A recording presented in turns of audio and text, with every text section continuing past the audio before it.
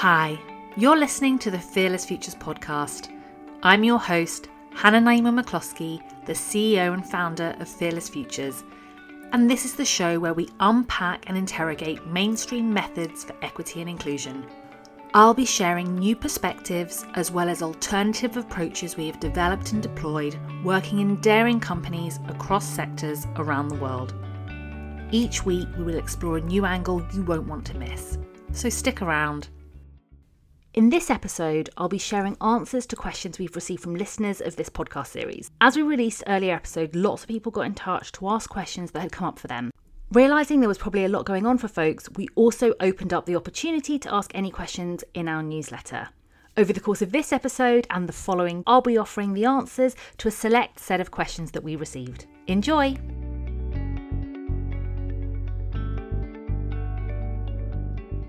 So here's one of those questions. In my company, people often feel that they are being silenced when it comes to inclusion issues. They say there isn't space for debate. What do you make of that? Should there be more debate to bring people into the conversation?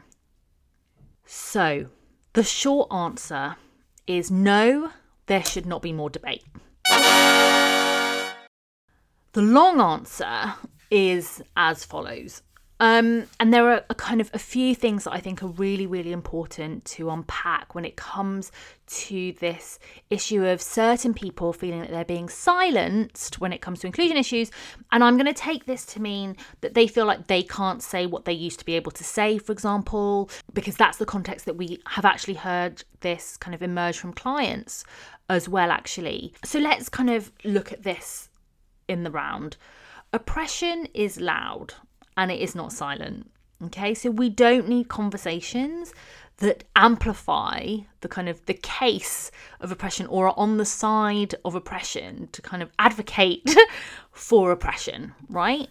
And so if we're in spaces that are focused on equity and inclusion, the only reason why you might feel like your voice is being silenced or your ideas or your opinions are if you are on the side of and are advocating for ideas or action or policy that furthers oppression. Right, that's the kind of bottom line.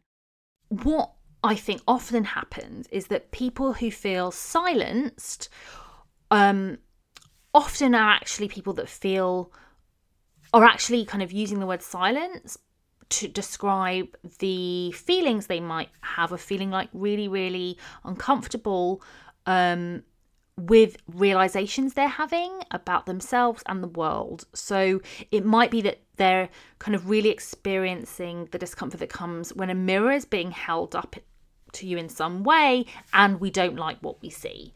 You know, the confrontation that emerges when we realize, oh, I'm actually really committed or invested in ideas that I'm now seeing are actually ideas that are underpinning various systems of oppression. And now that I've seen this, I feel kind of at odds with myself and who I am. And I'm now going to repackage that as saying I feel silenced and kind of sidelined for my thinking or who I am in the world. That's what I think is actually going on when the term silence is being used in reality.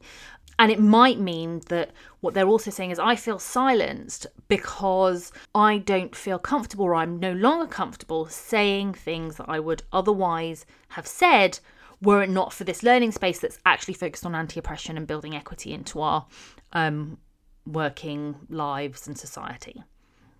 Now, I think what's really important, whether it's in relation to this question of, you know, being silenced or not,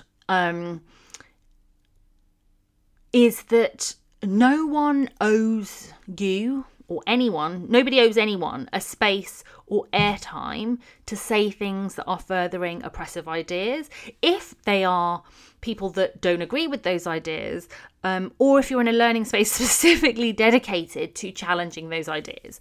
Okay, so no learning space owes a participant further space and airtime to air the very ideas that the whole kind of program or an internal inclusion policy is working to challenging. It doesn't really make a huge amount of sense. But what we do see, of course, is that now in certain geographies, for example, in the United States, you of course have the First Amendment, which is pertaining to free speech.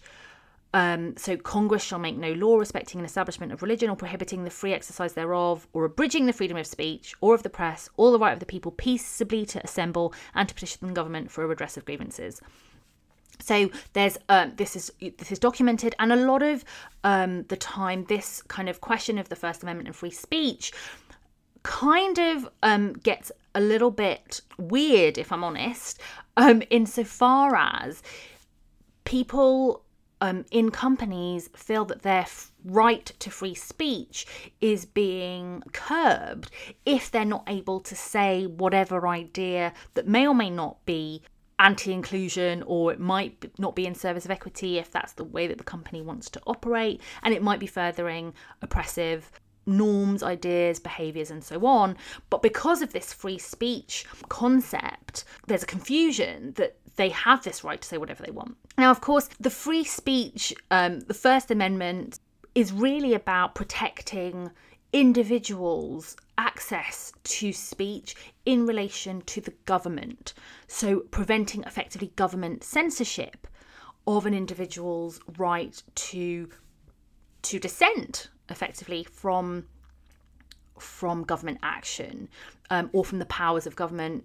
And of course, that's a really important right to have when the power imbalance between the government and an individual is so vast that you need something to curb what could otherwise be a government abusing its power and effectively moving into kind of authoritarian territory, for example. Now, of course, that is not the case when we're talking about private companies who have the right to kind of set the values that they want to be operating within for their employees and other members of staff. Now, free speech, therefore, is often seen as an absolute principle when we actually know that in most countries there are anti-discrimination laws that actually already curb people's speech should they get in the way of people who live within certain protected characteristics, for example. So there's already a curb on people's free speech. But let's be really clear that the right to free speech, aside from when we're talking about, in relation to the government, and individuals' rights to kind of dissent, I would say, is what is really happening here in this context, is not the same as having a right, as some people think they should have, to say whatever they want, whenever they want, however they want, to whoever they want, without consequence. And so feeling silenced in the context of inclusion and equity work that sometimes emerges for folks who live and are sort of beneficiaries of various systems of oppression, feeling silenced is actually probably, I don't feel like my ideas are welcome here, and people might not like me for my ideas. I think I might be being sidelined. Maybe I've said something really racist and people don't like me anymore. Now, free speech doesn't mean people have to like you. Nobody owes you that. And nobody, again, I must be really clear on this, nobody owes anyone else airtime for them to spout further racist, transphobic, disableist ideas. Okay, we have to be super clear on that. Inclusion doesn't mean I get to say whatever the hell I like and everyone has to listen, right? Equity work isn't that, and I've already touched on in previous episodes why inclusion can sometimes have us think that that's what we need to do. Oh, all ideas need to be included. No, they absolutely don't, and we need to be really, really firm on this. Now, we therefore at Fearless Futures do not believe, as the question sort of asked, should there be more space for debate? We do not believe there should be any space to debate racism, its existence, its usefulness, whatever you want, Racism is not a debate, and it's not a debate in our context. Like, obviously, you can have a debate with your mates down the pub if you so choose, and no one's preventing you from doing so. But in a learning environment that is focused on challenging inequities, challenging oppression, and moving towards equity in our kind of working lives and society more broadly, it would not make a huge amount of sense for us to say, tell us all the good things about racism. I mean, it just doesn't, they're irreconcilable positions. So in our universe, these systems of oppression are not debatable. And actually, we would say that kind of seeking to debate or to air kind of both sides of the problem is why there is so rarely progress in our organisations. When we set up something as a debate, we're sort of engaging with the possible premise that there might be some parts of oppression that are worthy of being kept. Or indeed, actually, that we are going to set up a debate to refute the existence of racism in the first place. And that we think is extremely, extremely dangerous. And frankly, if that's your starting point, there will be no progress made in your organisational context. I can be absolutely sure of it. And so by removing this kind of possibility of debate, we are signalling very clearly that these ideas are not welcome here, and that we should be okay with that. We should be okay in our organisations of signalling very loudly that, or in fact going beyond signalling, of stating very loudly that certain ideas are not welcome and they will not have a comfortable, cosy environment to grow. It will be a hostile environment to ideas, behaviour or norms that further oppression. Now, when we say that we don't permit debate, or debate is not the paradigm in which our learning takes place, that doesn't mean that we don't explore the ways in which oppression plays out. And those are very kind of distinct ways of going about learning and equity work. So in our learning, we are actually very committed to unpacking and airing ideas that are in the mainstream and present in dominant culture. So when I say that debate isn't possible, I'll kind of give you an example of how something might emerge in our learning and ways of kind of handling it and managing it. For example, people or someone might genuinely believe that surveillance of Muslim communities is necessary for ours in inverted commas, collective safety. This is in fact not a fringe idea. This is in fact a very common belief and idea within mainstream thinking and within dominant culture, dominant ideas about how we should organise society. So if someone were to say that when we were exploring Islamophobia, we don't respond with, "You cannot say that." That wouldn't be productive in our learning context. Instead, what we do is we engage in questioning of what's going on with that particular idea with the wider group and the person who kind of raised that themselves. We explore, therefore, the underlying logics that give an idea like this real currency, such that it is lived out in policy, laws and institutions, which you'll know from earlier episodes, what we collectively call structures. So structures are laws, policies and institutions. So for example, in our learning, we might say that if we do believe that Muslim communities must be surveyed, what negative ideas do we have about Muslim people? And, inevitably what would emerge is something, along the lines of that Muslim people are guilty or they're suspect or they're dangerous by virtue of their Muslimness. Now, we unpack all of this not to condone it or to endorse it, but rather to surface it so that we all have a shared understanding of what's really going on when these sort of banal phrases and ideas that we might hold on to that we're receiving in the media from friends, neighbours and so on are kind of put out into the world. It's really important when we're thinking about this. I often use the analogy with my participants that, we're sort of like scientists in a laboratory, and we've got our head torch on, or we've got our goggles, and we're sort of digging right in there to understand what's going on. It doesn't mean we have to like what we see, it doesn't mean we even have to agree with it, but we have to kind of surface it so that we can see exactly what's going on. So in the work that we do, we would explore the structures that give power to the ideas at the kind of very root of Islamophobia, of Muslim people being dangerous, suspect and guilty. So we might look at, prevent policy in the UK, or, for example, the recent Muslim ban in the US. And, with respect to prevent policy, we might introduce to the group information such as recent Freedom of Information requests by the Observer newspaper that have revealed that 624 children under the age of 6 were referred to Prevent between 2016 and 2019, and 1,405 children in the 6 to 9 age group. And, this would be something that we would explore with the group. And for those who don't know, Prevent Policy in the UK is a government tool that says that it's a duty of those in the public sector, so teachers, university, librarians, doctors, to effectively police Muslim people or perceived Muslim people for signs of their assumed terrorism. It exists within the pre-crime space where everybody effectively becomes a cop of Muslim people and the everyday things that they are doing. And so what we do is support the group to really interrogate the consequences of structures such as Prevent in the UK, its impact, the lived realities of that for Muslim people, and really the kind of inversion of safety, where it's actually Muslim people who are made to be unsafe under such government policy, for example.